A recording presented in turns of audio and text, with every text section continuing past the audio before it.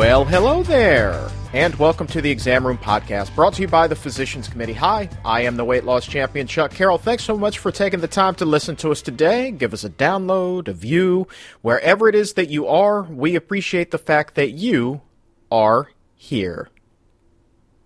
You know, the diet industry is a $66 billion machine being driven by quick promises for long-term weight problems. More than 45 million Americans will go on a quote-unquote diet at any point in a given year, and about half of them will be turning to fad diets to slim down. I've been there. Who hasn't been there? Maybe you've heard me talk about this one. I once went on something called the cookie diet. The cookie diet, for goodness sakes. You eat 2 cookies, drink a lot of water, and then have a sensible dinner every day, and you're finally going to be healthy and like what you see in the mirror. Well, here's the thing. It's just not sustainable. How many of us have gone on one of these diets and lose 20 pounds or 30 pounds, heck, maybe even 100 pounds or more, only to put all of that weight back on and then some? You know, some researchers estimate that as much as 95% of all diets will fail. Now, that number is the subject of a great debate, but you do get the idea. And with more than 2/3 of adults in the U.S. now considered either overweight or obese, people are growing more and more desperate. And that makes the carrot being dangled in front of them by these magical fad diets promising the opportunity to slim down, it makes that magical carrot all the more attractive. And one of the more popular diets in recent years has been the Paleo diet. And that's what we're going to be discussing on the show today. Business analysts project that the Paleo diet alone will be a $4 billion industry by next year. That is big money. Big money. So Dr. Hana Kaliova, she's going to be joining me in just a moment. She's been busy digging into the Paleo diet, separating myth from fact, and looking into what effect Paleo can have on your health. And that's really the key in all of this, isn't it? We can talk about dollars and cents all day, but what is the point of spending all of that money if it's not going to help fight obesity over the long haul or bring down your chances of an early death? Then, a little bit later on in the show, I'm going to be joined by plant-based pro wrestler Austin Aries. I wanted to bring him back on as we continue exploring a little bit deeper the effect that vegan diets have on athletes. The documentary Game Changers, which is going to shatter the myth that we can't be bigger, we can't be stronger, and we can't be faster without eating meat. Well, that documentary is coming out in September, and I wanted to speak with someone who's been competing for years now while being fueled exclusively by plants. Austin, by the way, not just doing wrestling anymore. He's also been dabbling in MMA and has been busy training with former UFC heavyweight champion Frank Mir. That's a huge name, Frank Mir. So it's going to be really interesting to see just how much those plants are powering Austin's punches.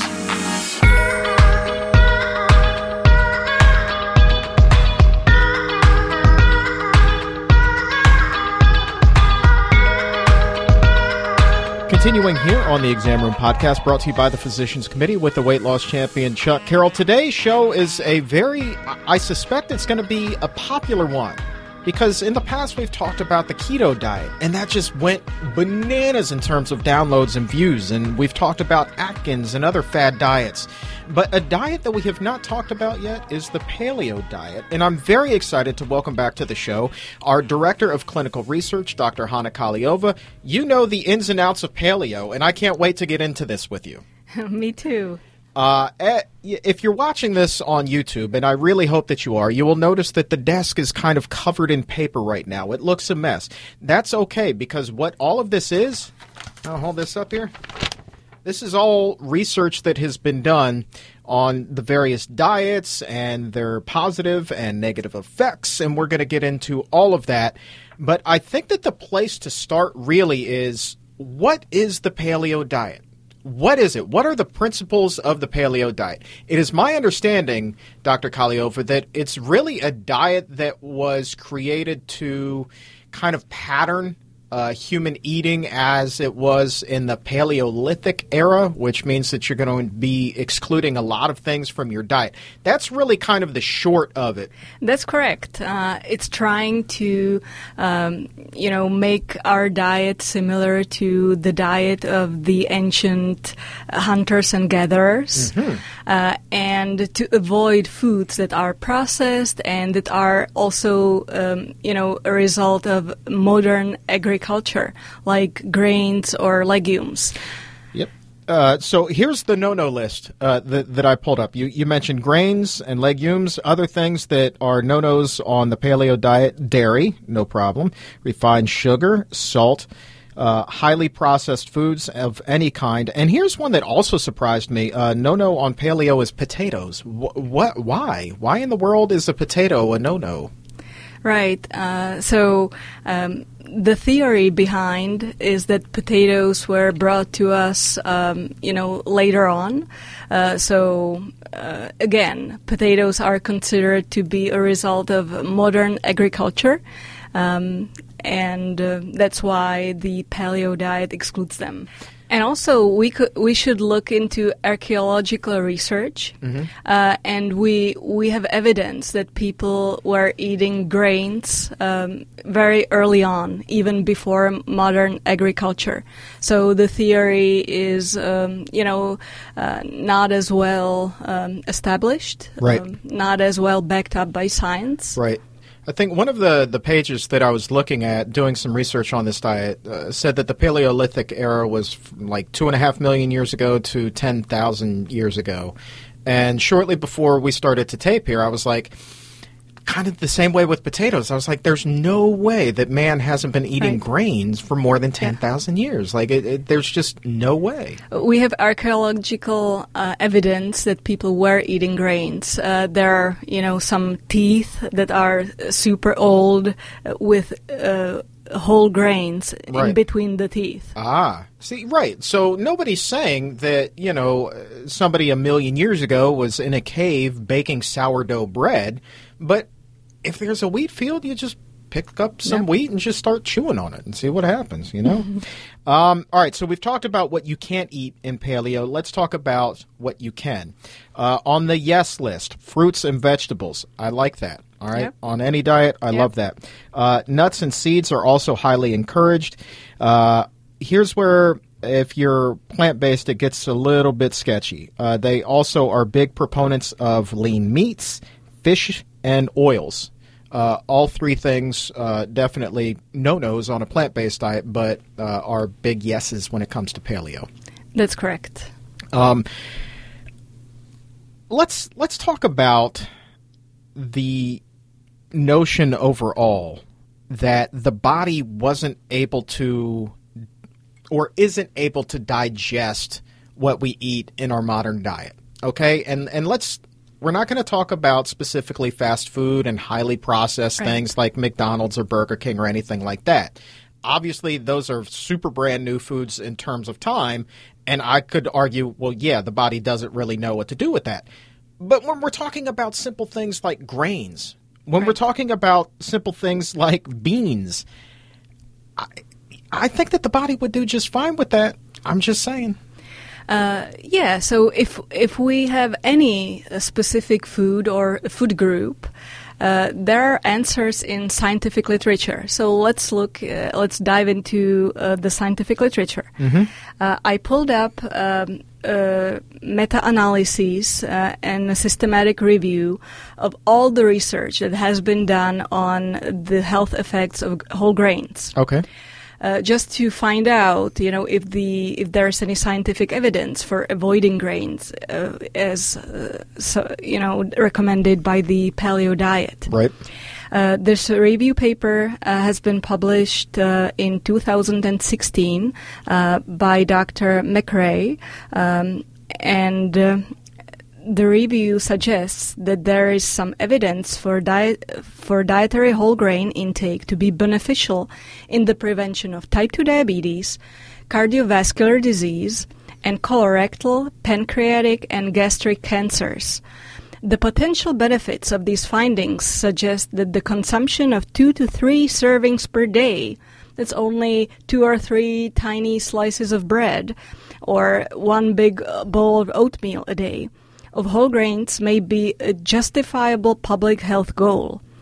So that's a summary of scientific literature that has been published so far on health benefits of whole grains. I would assume a lot of that maybe has to do with fiber, because we That's obviously correct. know the health benefits of fiber and how that lowers the risk of so many diseases. I mean, fiber, as your colleague Lee Crosby upstairs, the fiber queen, will tell you, it goes into the body and it acts like a scrubber, and it just Yes. gets all of that bad It's stuff amazing. out of your system. It's amazing.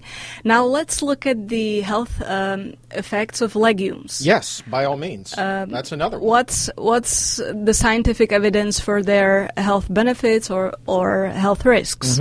So again, I pulled up a review article on health effects of legumes, published also in 2016 by our colleagues in Australia, Dr. Kuris Blazos. And they're saying, quote, "The strongest evidence appears to be for links between eating legumes and reduced risk of colorectal cancer, as well as eating soy foods and reduced LDL cholesterol." And also, epidemiological studies and randomized clinical trials suggest that replacing several meat-based meals a week with legumes can have a positive impact on longevity, diabetes, cardiovascular disease, and weight management, potentially via favorable effects on the gut microbiome. So legumes are also a rich source of fiber, and they affect our gut microbiome that produces short chain fatty acids, which are beneficial for our health and are, very valuable in terms of preventing diabetes, preventing cardiovascular disease, and some types of cancer. Very interesting. All right, so there you go with beans, right? Another staple of the plant-based diet, something that we've talked about in depth on this show. I've heard of nothing bad coming from beans. And also, one aspect to realize, whole grains and legumes are staple foods around the world. These are the main components of the traditional diets, like, corn and beans, or rice and beans. Right. Or tofu and rice. So around the globe, whole grains and legumes are staple foods and are the main components of the traditional diets. Right. And in some places, places on Earth where people have a very long life expectancy, some of the blue zones that have been studied by Dan Buettner. Right. I know when you look at the Okinawan diet over in Japan, they have rice in abundance. That's a staple over there. I did some research just now on my phone, the powers of the iPhone. Went back and found out about potatoes, right? So here's the thing about potatoes. According to what scientists believe, is that potatoes were first cultivated between 8,000 and 5,000 BC by the Inca Indians in Peru. All right, so we are talking about roughly 10,000 or so. Math is not my strong suit. But anyway, fun little research. So maybe that's why they're thinking potatoes are no-nos if they're, strictly basing everything on was this around in the Paleolithic era. I want to bring your attention to a portion of a study that you sent to me, looking at the association between dietary factors and mortality from heart disease, stroke, and type 2 diabetes in the U.S. This is interesting, and I know that this is something that we've even touched on previously at the International Conference of Nutrition and Medicine, and that is omega-3 fatty acids, especially from fish sources. And they say one of the leading causes of death is not enough consumption of these omega-3s from fish. So I'm curious. Obviously, this is a plant-based show, so why is it that these researchers are saying, hey, if you're not eating enough fish, you're increasing your risk of death? Yes, that's an excellent question. Let me just summarize the findings of the study first. So this study summarized findings from large prospective cohort studies in the United States. And the researchers found 10 foods or nutrients that are associated with cardiometabolic deaths. Okay. And their conclusion is that more than 45% of cardiometabolic deaths in the United States could be prevented if only people eat more fruits, more vegetables, more nuts and seeds, more whole grains, less unprocessed red meats, less processed meats in general, less sugar-sweetened beverages, we're eating more polyunsaturated fats, more seafood omega-3s, and less sodium. Right. So these are the main findings from the study. And now your question is with omega-3s. If everyone eats 3 servings of fish per week as recommended, not only they will expose themselves to high levels of mercury and potentially have mercury poisoning, but also it's a diet that's not sustainable in the long term for our planet as our population is growing. So, even if some people are following these recommendations, it's just a matter of time when they will be forced to look for other sources because of the mercury levels and also because of the sustainability. So what are the alternative sources of omega-3s? Right. Now, that is a good question. If you are plant-based, where does one get their omega-3s? So there are some good plant sources. First of all, if you want to still stick to the seafoods, you can get some algae from the sea. Oh, really? These contain some omega-3s. Flaxseed is a rich source of omega-3s. But also some herbs, like, for example, cress, and some green leafy vegetables contain a lot of omega-3s. They don't contain so much fat, but percentage-wise, the omega-3s are fairly high on the list. Green leafy vegetables with the omega-3s, really? I did not know that. I love that about this show, and I'm telling you, I say it every single week that I learn something new. That is my new nugget for the day. I did not know that. That is fantastic. You always bring such fun knowledge here. Let's switch gears here, because it struck me as I'm in Whole Foods or Trader Joe's or sometimes Giant or wherever it is that I'm shopping. There's all of these paleo foods. They're found in abundance, right? You can hardly go down any aisle without seeing, paleo this, paleo that. The thing about the paleo diet is that it is quite cost prohibitive in a lot of regards. Yes. I pulled up some things. Headed over to everybody's favorite website, Amazon, and I was looking at the cost of some of these things. And for a jar of avocado mayo, that would be $9. For 12 pieces of jerky, $20. For some granola, the bag will cost you $8. $8 for a bag of granola.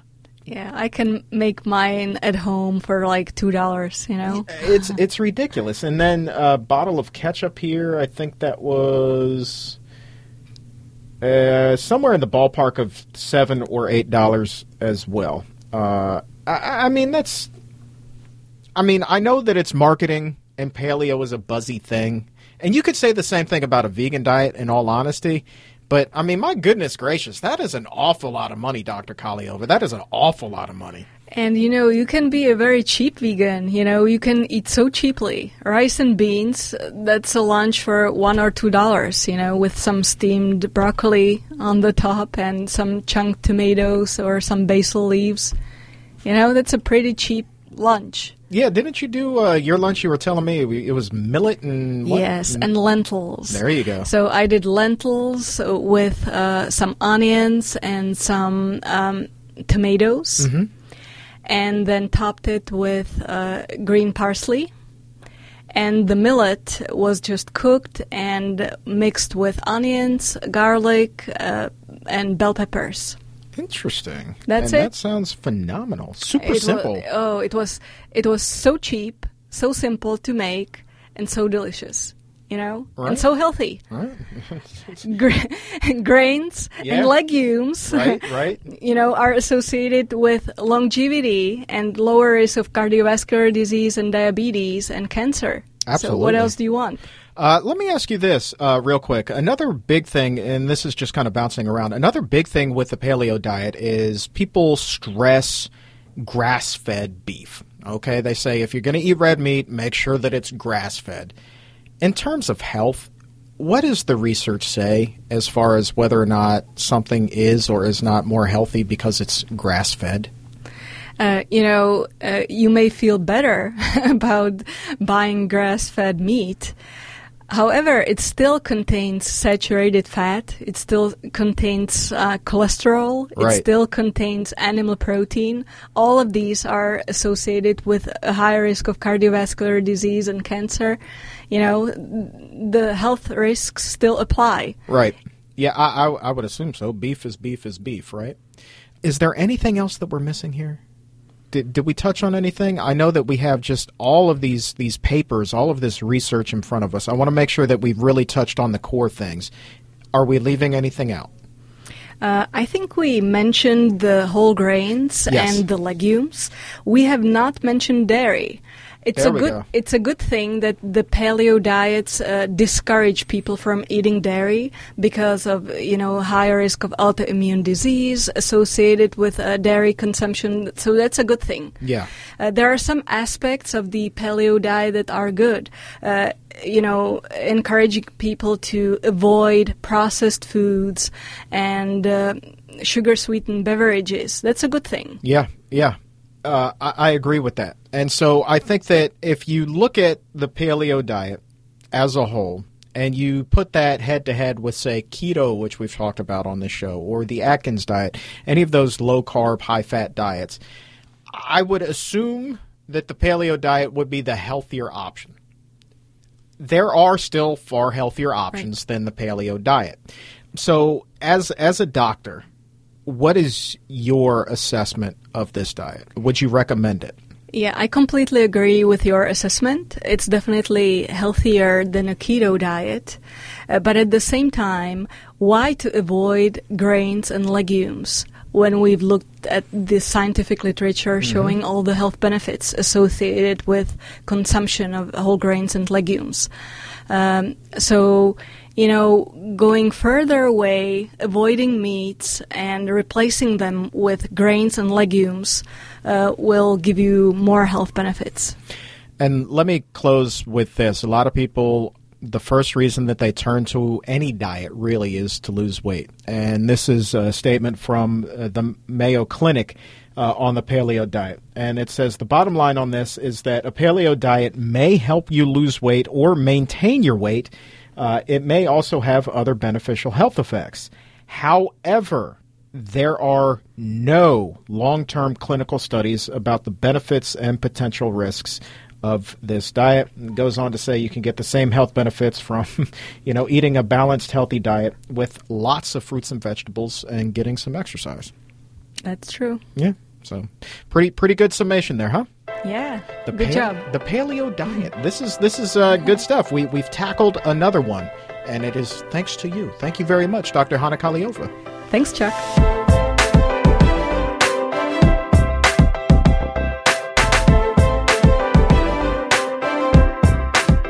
My friend, now would be a great time to subscribe to the Exam Room Podcast by the Physicians Committee and give us a nice rating on Apple Podcast or wherever it is that you get your favorite shows. When you do, you will be helping others discover this potentially life-saving information. We talked about combating obesity at the top of the show, and just by subscribing, rating, and sharing the show, you are doing your part to fight back.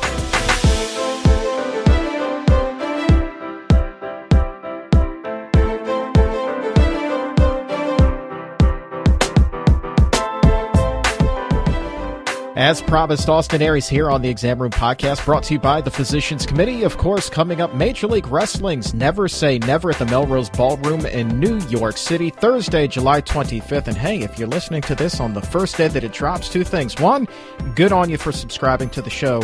Two, it is not too late to get your tickets. Head over to mlwtickets.com to pick that up.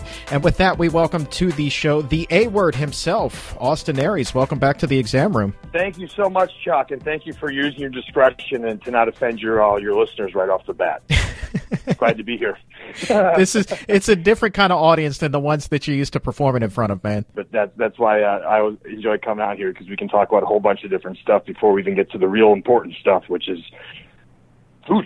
Yeah, well, food is the nuts and bolts of it all, man. But honestly, yeah, man, before we do get to that, how's it been going, man? I know that we haven't really seen you as active in the ring recently. I know that you've recently moved out in Los Angeles. You and I actually linked up there about a month ago, and you took me on a Las Vegas. Las Vegas. I'm sorry, man. It was the vegan scene out there is red hot, man. There are some good eats.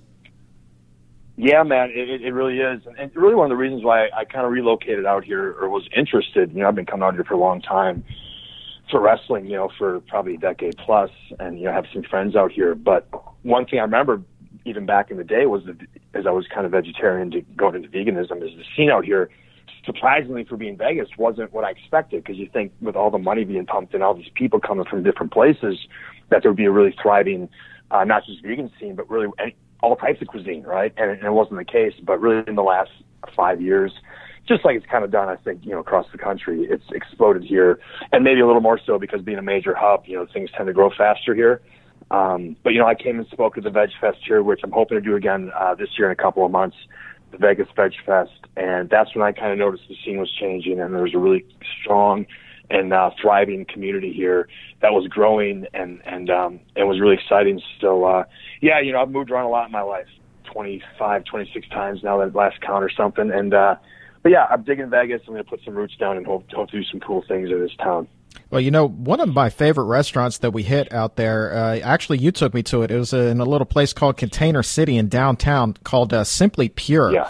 And I put this out on Instagram, this photo of this mountain of zoodles. I mean, it was as tall as I am, just like a 5-foot tower of zoodles. Slight exaggeration, but if you go check out at Chuck Carroll WLC, I mean, and it was you're not good, quite man. You're only 4'10", Chuck. It's not exaggerating. 4'11", all right. I wear lifts, all right, and it's not like you've got room to talk. So do I.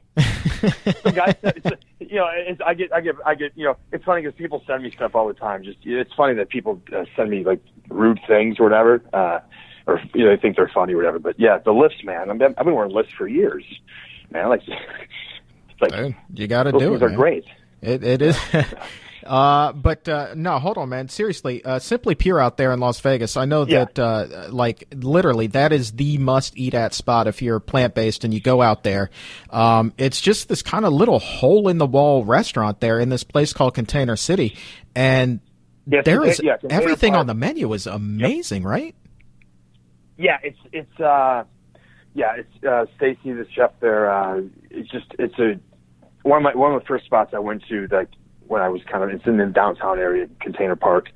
And, man, their lasagna is great. So it's one of those places where, and this is what I like, especially now because as veganism has become more mainstream, what you're seeing is less and less healthy options are popping up. And now you're going to start seeing a lot of the same health issues we've had on the standard American diet start to pop up if we're not be careful of what kind of vegan food we're eating, because processed and cholesterol and oils and all these things, vegan or not, aren't necessarily good for us. But a place like that, Simply Pure, if you want to go eat clean, because vegan diets can be clean or dirty, right? So, but you can eat really clean there, good. Like you said, you had the zoodles, which was, I think, from a caloric and just nutritional standpoint, a really light, clean dish. But then if you want to, get something, you can eat, something that's a little more, on the other side of the coin and indulge a little bit. So it's a good little spot, and it's a good atmosphere too. That Container Park area, they just basically, if you've never seen it, they built a whole little kind of,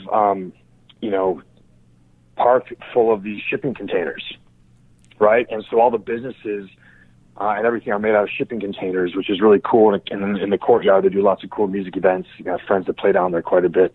And, so if you're in Vegas or whatever, you're looking for something outside of the Strip, go down Container Park and check out Simply Pure. It's a good little vegan spot there. Yeah, then right around the corner, you've got Veg Nation, which is another one. You told me about that, and another wrestling journalist who was out there got a chance to talk to him, and he was like, you got to go check that place out. And the menu there was huge. Matter of fact, that was the last restaurant that I hit before I came back here to D.C., man, and dude, that breakfast over there was legit. Yeah, listen, it's... And those are just two. And those were two that have actually been around, been around for a few years, if not longer, that were kind of, say, the original of the kind of boom. And there's a lot more that are popping up. I see almost every, because I'm on social media, you start to see a lot of that come through your feed. And it seems like there's new little pop-ups, food trucks, restaurants opening up all the time that are going plant-based. I'm talking to a guy right now that I've been doing some other business with, that, he's opening a restaurant, and while it's going to be predominantly a very traditional seafood, steak, whatever, he's really, and through some other business meetings, really interested now in making sure that he has a developed vegan menu on there, to where I'm going to actually go in and help with his, his chef who's not versed in vegan cuisine, and really help them develop their menu, taking what they already have and give them some ideas of what they can do besides, because he says, like, you know what?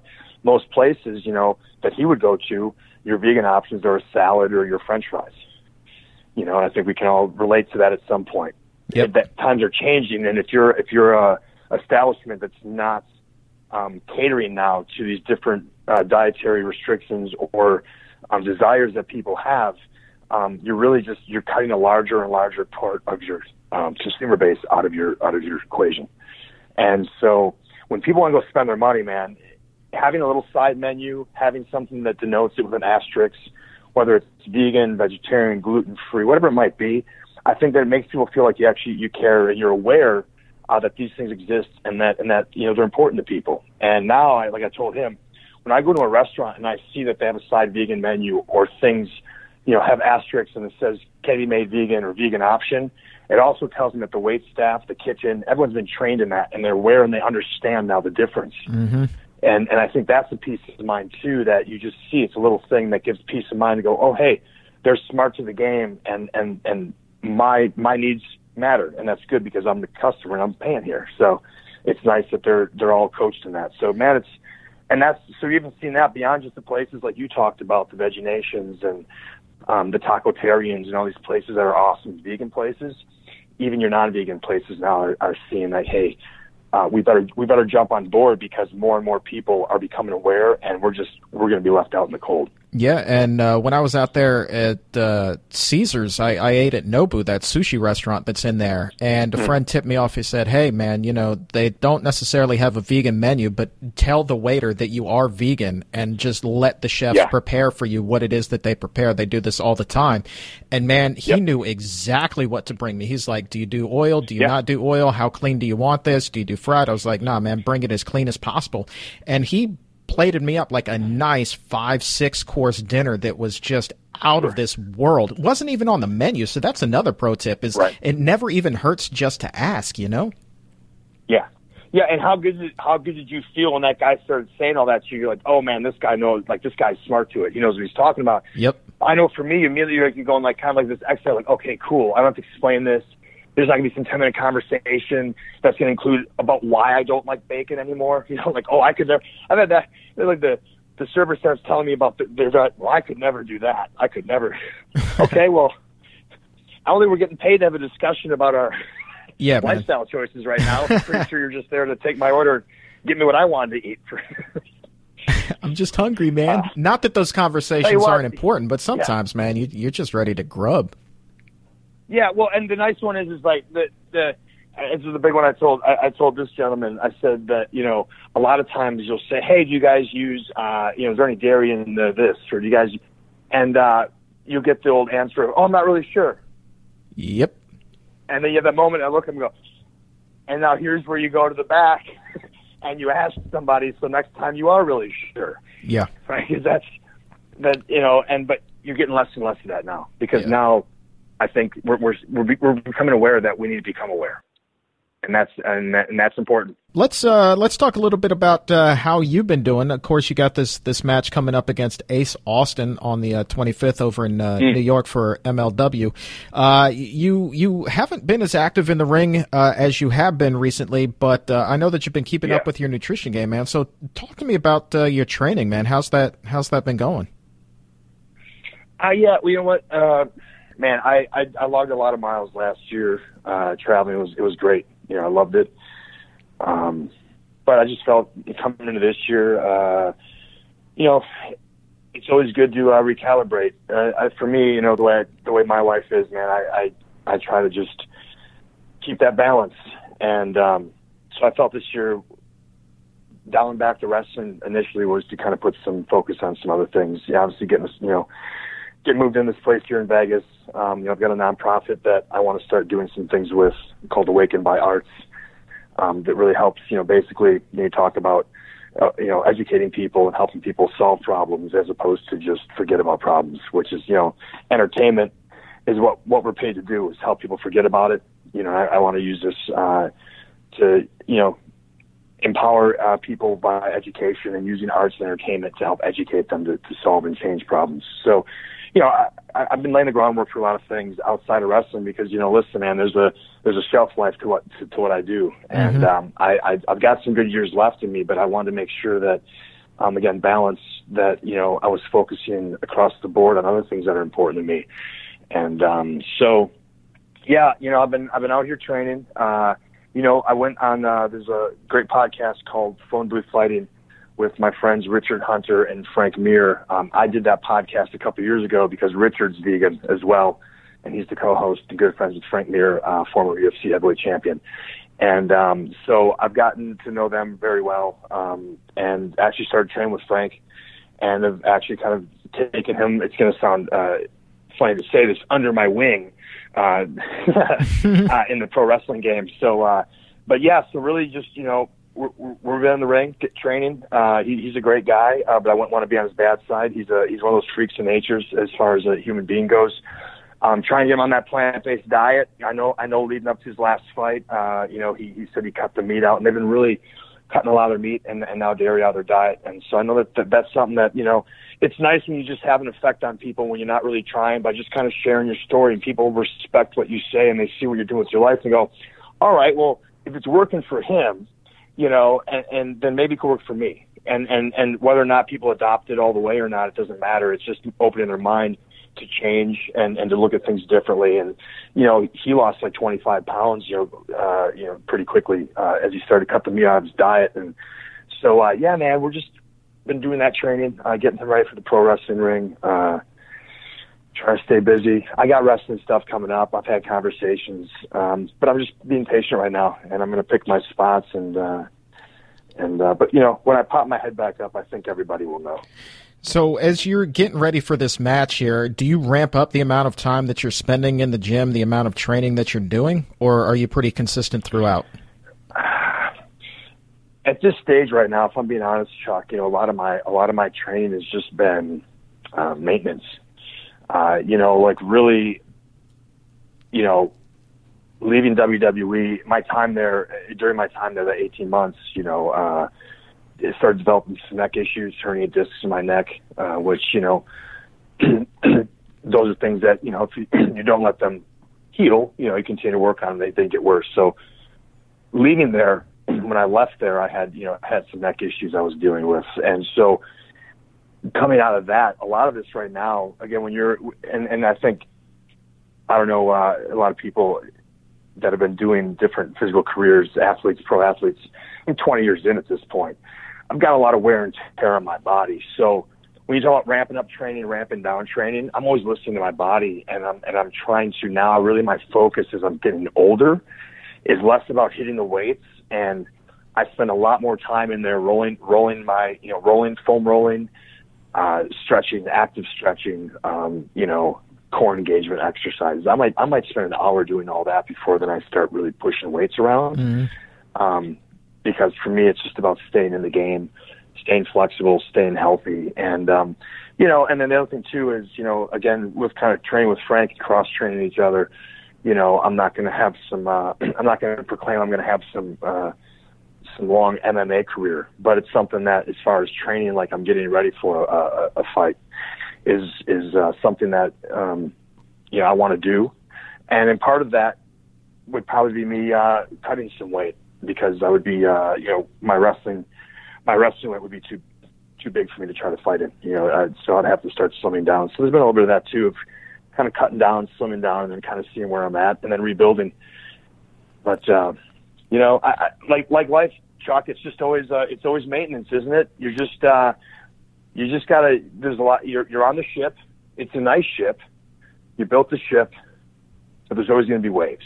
No matter how nice, no matter how big the boat is, no matter how nice the boat is, there's always going to be waves. And so a lot of the journey is just navigating those waves, plotting the right course, and knowing when to just take the sails down and just chill out and just let the ocean take you where it's going. You know what I'm saying? Yeah, man. And that's a really good analogy here. I know that you're talking about the grind that you went through when you were with WWE. You're wrestling 200 and some odd days out of the year, the toll that took on your body. The other thing that we know, and what science has proven time and again, is that plant-based diets do help athletes in terms of recovery. They cut that recovery time down. They cut way down on inflammation. How would you say that your diet, that plant-based diet, actually helped you along, even though you did develop some of those issues while you were with WWE? How would you say that helped you during your time there in terms of recovering a little bit quicker from these injuries? Yeah, I just think overall, my whole career it's helped me. The fact that if you really look, and I've got a lot of tape now, right? They talk like and I'm a sports guy, so in sports they talk about having game film and having tape on a guy. If you go back and look at stylistically how I've been wrestling for now 19 years, I think the fact that I still move the way I do, that I can still perform close to that level in the ring, is a testament to my diet, and the fact that I've been able to recover after beating myself up, that I've kept my inflammation levels probably much lower than people who are consuming animal-based diets. I don't know how to compare it because I don't know anything else, right? Right. But I know just from science just how I feel. Like, I'll give you an example, Chuck. I was training last week, and I was a little behind the scenes here. I gave myself I had an impromptu nose job last week. I we were training at the ring. I was training at the facility, and towards the end of the day, there was a crash pad there, and I brought it in the ring just to show Frank a couple of things, and then to be quite honest, maybe do a couple of things, a couple of tricks that I hadn't pulled off in some time, just to make sure you can still do it. If you don't use it, you lose it.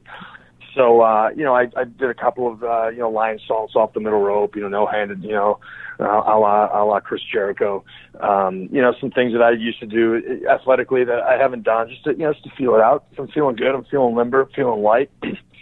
So I got up top to do a 450 and show Frank one of my finishing moves, which is, if you're not familiar with wrestling, it's 450-degree rotation, splashing your opponents. I did a 490, unfortunately, and missed the crash pad by about 6 inches. And and where I had previously had nose surgery, there was probably about 10 years ago, the scar was underneath my nose there, and immediately on impact, man, like my whole face was rearranged. So got some color, did you? I underestimated. Yeah, I got some color. I'm not sure how I did this. I think I straightened my nose. Like it. Get out of town.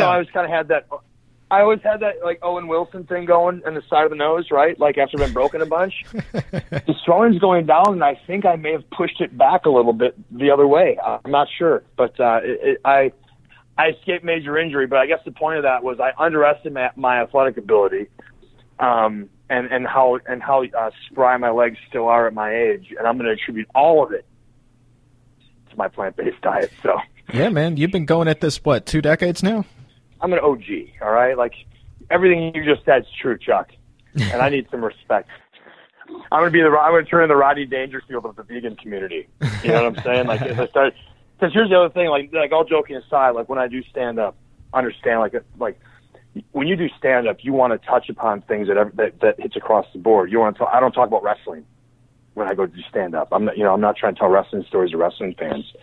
I have important things I want to say, and comedy is one of the last mediums we can do it and have some leeway to say things that are controversial but make people scratch their head and think. If we make laugh about these things that aren't really funny, I think, to me, that's always the best recipe for change. And I've tried doing that when I go and I speak in my different speaking engagements. I came down to PCRM, man. To stand on stage for an hour and talk to people is unnerving. To do it as a wrestling character is one thing. To do it when it's your real things that you really care about is different. And what I found is I was using comedy as a way to keep people engaged, to keep it light on a topic that isn't really light if you don't want it to be. Right. And that was really why I said, you know what, with this comedy thing, and I had some friends in this genre, I expressed some interest in that. And, my friend Tom Garland, who's, I think, a great comedian and a really good manager, is, really, was saying, hey, man, like, you have a lot of this material. He read my book. He's like, you just got to put it in comedy, in that format. And so I started thinking about that. There's not really a lot of comedians, and not that I want to be the vegan comedian, because you don't want to niche yourself like that, but talking about these things and doing it in a way. And, even in some of my initial ones when I didn't really have material and I'm just kind of going up there and throwing myself in the fire to see where I'm at, what do I default to when I don't have anything to say? I'm going to default to who I am, and I'm a vegan pro wrestler at the end of the day.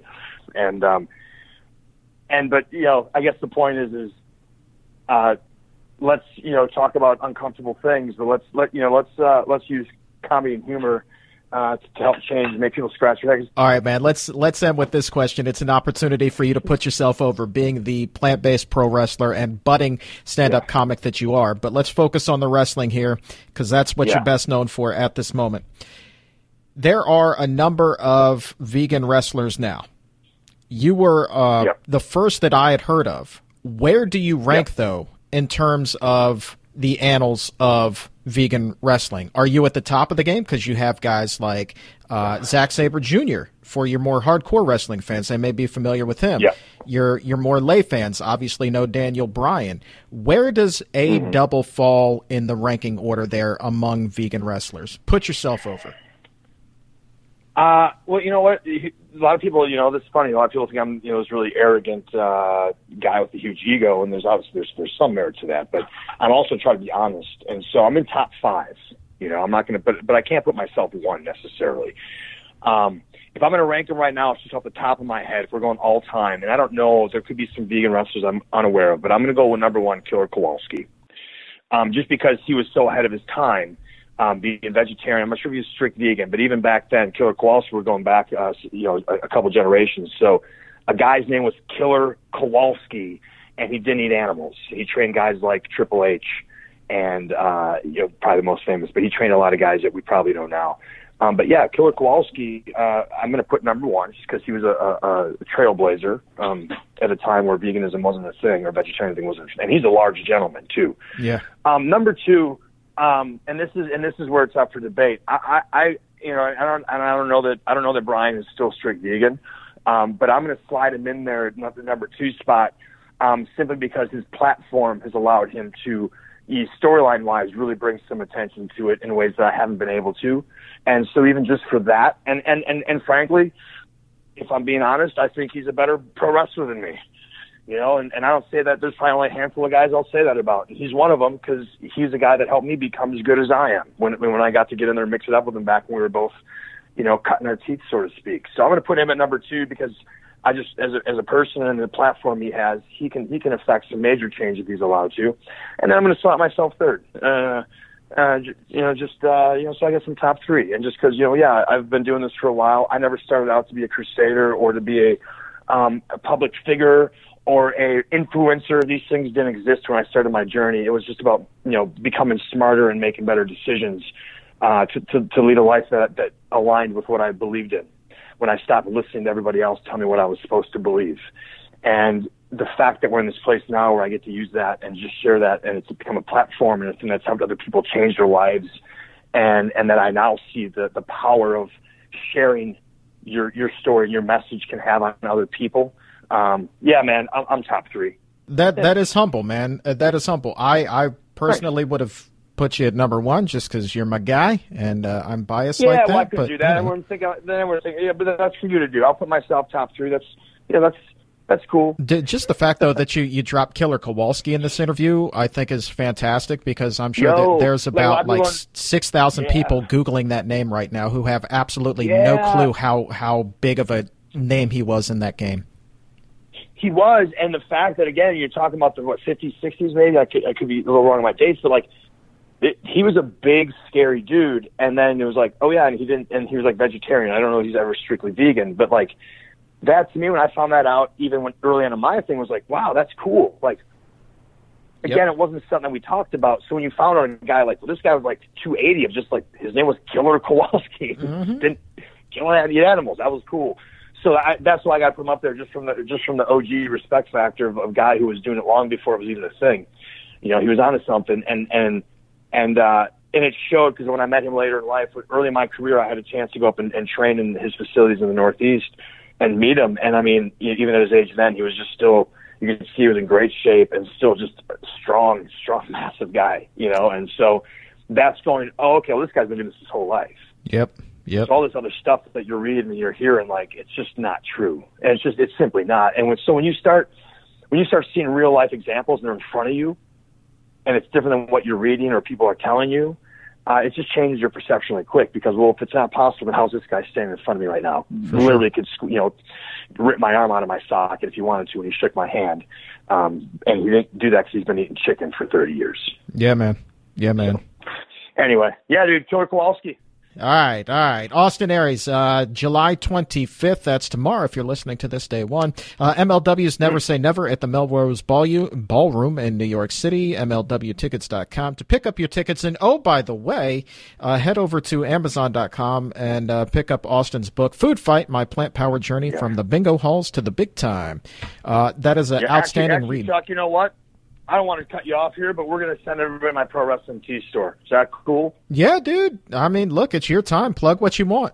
Yeah, Pro Wrestling Tees. You can find me on there. Just look up Austin Aries at ProWrestlingTees.com, and you can get shirts, my books, all that good stuff. And there'll be a lot more stuff coming up soon, so we're going to start driving all the traffic there. I appreciate your time, my friend. Best of luck on the 25th against Ace Austin, and can't wait to have you back on the show, man. Appreciate it, man.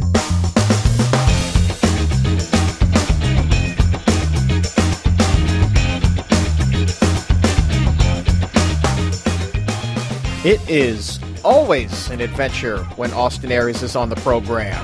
Mr. Charisma, that guy. We talked a lot about the paleo diet on today's podcast, and that's something we're really going to be diving into big time at the International Conference on Nutrition and Medicine.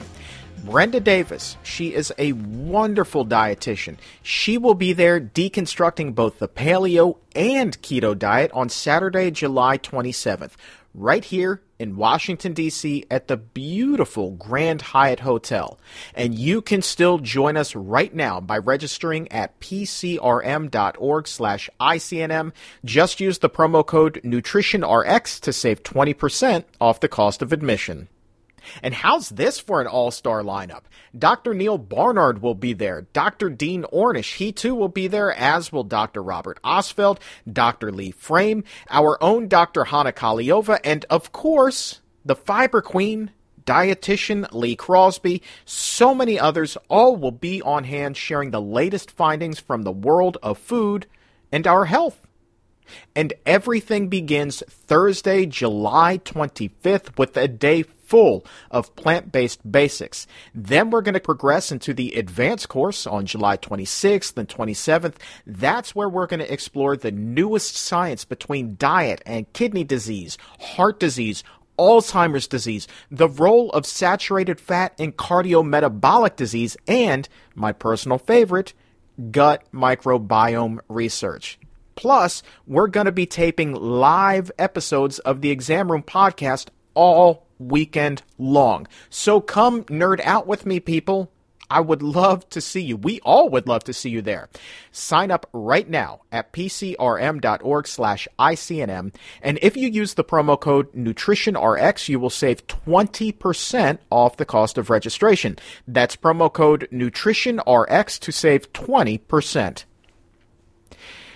Just a quick favor before we wrap up this week's episode, and that is please give us a follow on Twitter. I'm at Chuck Carroll, WLC, and the show is at PCRM. On Instagram, I'm at Chuck Carroll, WLC as well, but the show and the Physicians Committee this time is spelled out at Physicians Committee. And just like when you subscribe to the podcast, when you follow us on Instagram and follow us on Twitter, you are actually helping us reach as many people as possible and hopefully change some lives, even save some lives with this information.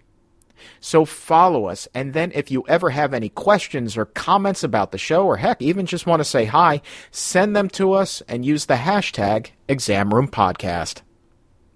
And that, my friend, is going to do it for this week.